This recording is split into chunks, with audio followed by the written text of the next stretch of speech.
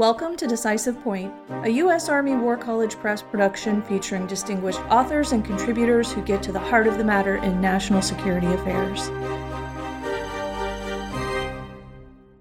Decisive Point welcomes Colonel Gerald J. Krieger, author of Water Wars of the Future, Myth or Reality, featured in Parameter's Spring 2022 issue. Krieger works at U.S. Army Forces Command. Previously, he served as an Associate Dean of Strategic Studies at the National Defense University of the Kingdom of Saudi Arabia. He has published several articles on wide-ranging topics and is primarily interested in international relations with a focus on the Greater Middle East, Sub-Saharan Africa, Asia, and the South China Sea, and U.S. foreign policy in these regions.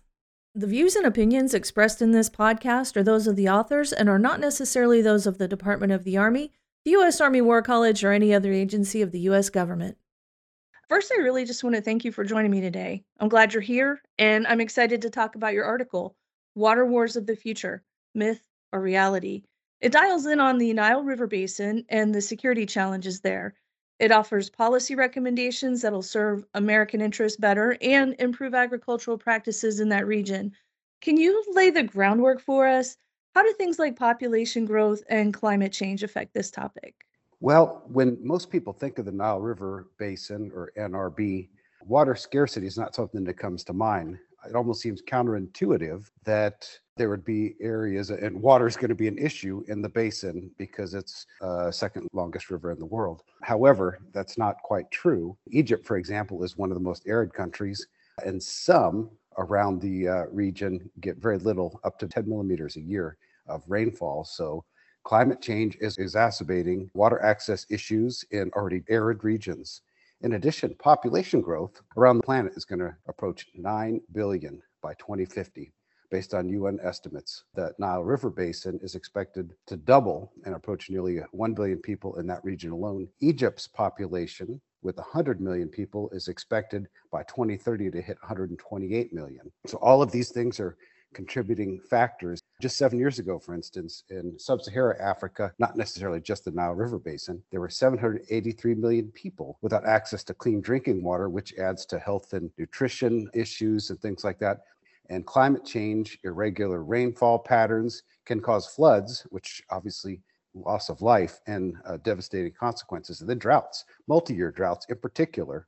In the Nile River Basin alone, there are 300 million people are living on less than $1 a day. So they're on that cusp of existence, where little things kind of add up and make a huge difference over time. In particular, if you look at climate change and projected patterns and different models, temperature in Egypt expected to increase about 2 degrees Celsius over the next century. So there are patterns where people are living right now that's going to be more challenging in the future. And then millions of tons of carbon dioxide and greenhouse gases in the atmosphere only contribute to these patterns, making things less predictable, impacting the level of the Nile River. These variability water levels impact the livelihoods of people.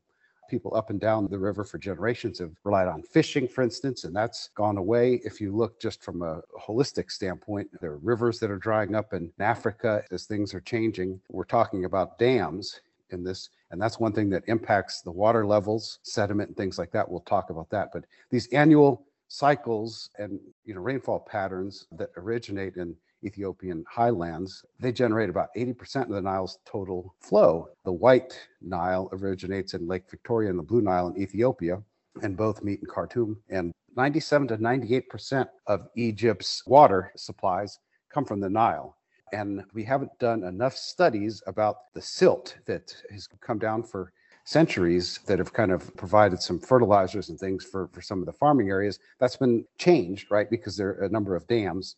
So there are some other things that come into play here, maybe some historic agreements that play a part and shape what's going on in the Nile River Basin. Can you walk us through the most relevant of those?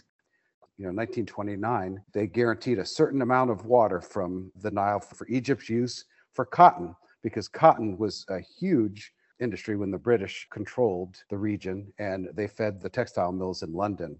So the Nile Water Agreement 1929, British-Egyptian Treaty, stipulated no project would take water away from the Nile to prejudice the interests or reduce the quantity of water arriving into Egypt. And that's key. However, when Sudan gained independence in 1956, it was concerned that Egypt's second dam, the Aswan High Dam wouldn't abide by the agreement. So tensions between Egypt and Sudan escalated. 1959, they resolved it, signing a full utilization of the Nile Agreement. And they specified that Egypt would receive 5.5 billion cubic meters a year and Sudan 18.5. Or more recently, in 1999, all of the riparian communities came together: Burundi, Democratic Republic of the Congo, Egypt, Ethiopia, Rwanda, Sudan, Tanzania, Uganda, and Kenya.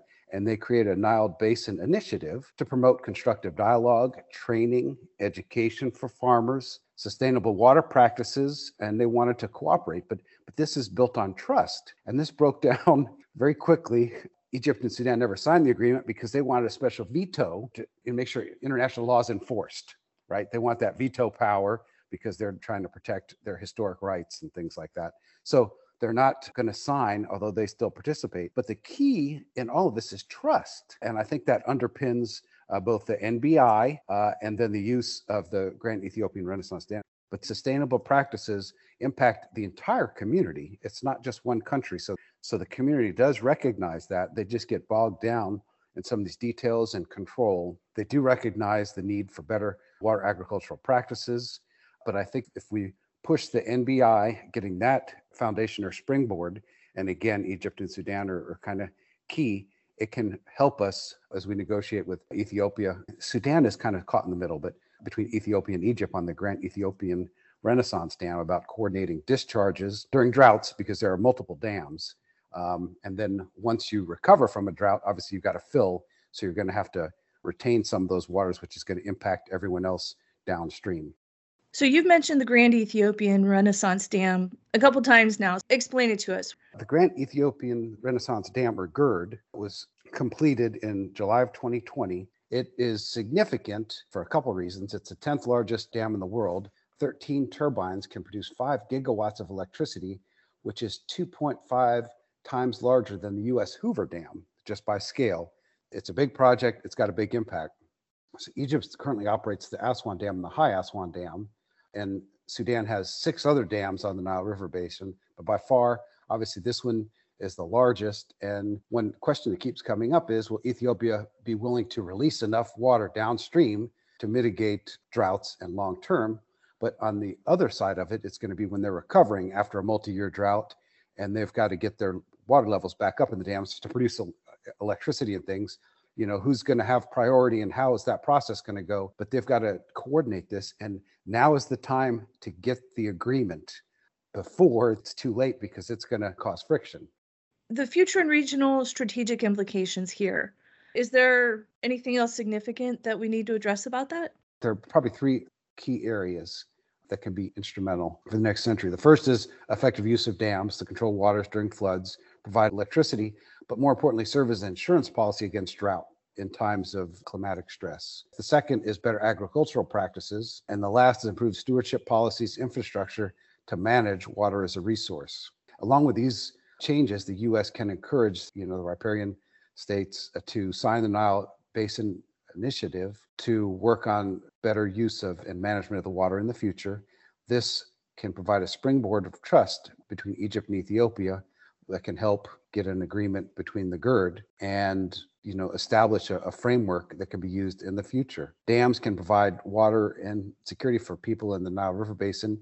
It's green, right? We don't have to worry about contributing to the environmental impact. There are 257 million people in 2016 that didn't have access to electricity, and it's going to grow to 650 million by 2030. 90% of these are going to be in sub-Saharan Africa. So we've got opportunities for green solutions. And I do think dams can be one way that they do that, but it's just got to be part of a comprehensive system coordinated among everyone impacted, which in the Nile River Basin, there are a number of countries. Do you have any final thoughts to wrap this up? Africa has got so much land that's not being utilized. They require rain to sustain so many of their crops. If we just flip that, I don't remember off the top of my head, but I think probably 80 to 90% of their agriculture is all rain fed. And if we can switch that and get some irrigation systems, I think we can get their yields up. If you get the yields up, you can produce more, but they have more land, agricultural land, that's untapped, and it could provide a number of countries with food sources, and you do know that there are different regions that and countries. You've got UAE and Saudi Arabia that are getting crops imported from there, but we've just got to look at the overall practice and make sure that we don't use water-intensive crops in regions that's not sustainable long term. So when we look at whatever we're introducing, we got to look at the next 10 to 20 years down the road as we introduce different agricultural products. We really just scratched the surface of such a broad and important topic. Thank you again for your time. Thanks for your contribution to parameters. Listeners, if this topic interests you at all, I encourage you to check out the article. Thank you for having me. I appreciate it. If you enjoyed this episode of Decisive Point and would like to hear more, look for us on Amazon Music, Spotify, Apple Podcast, Stitcher, and any other major podcast platform.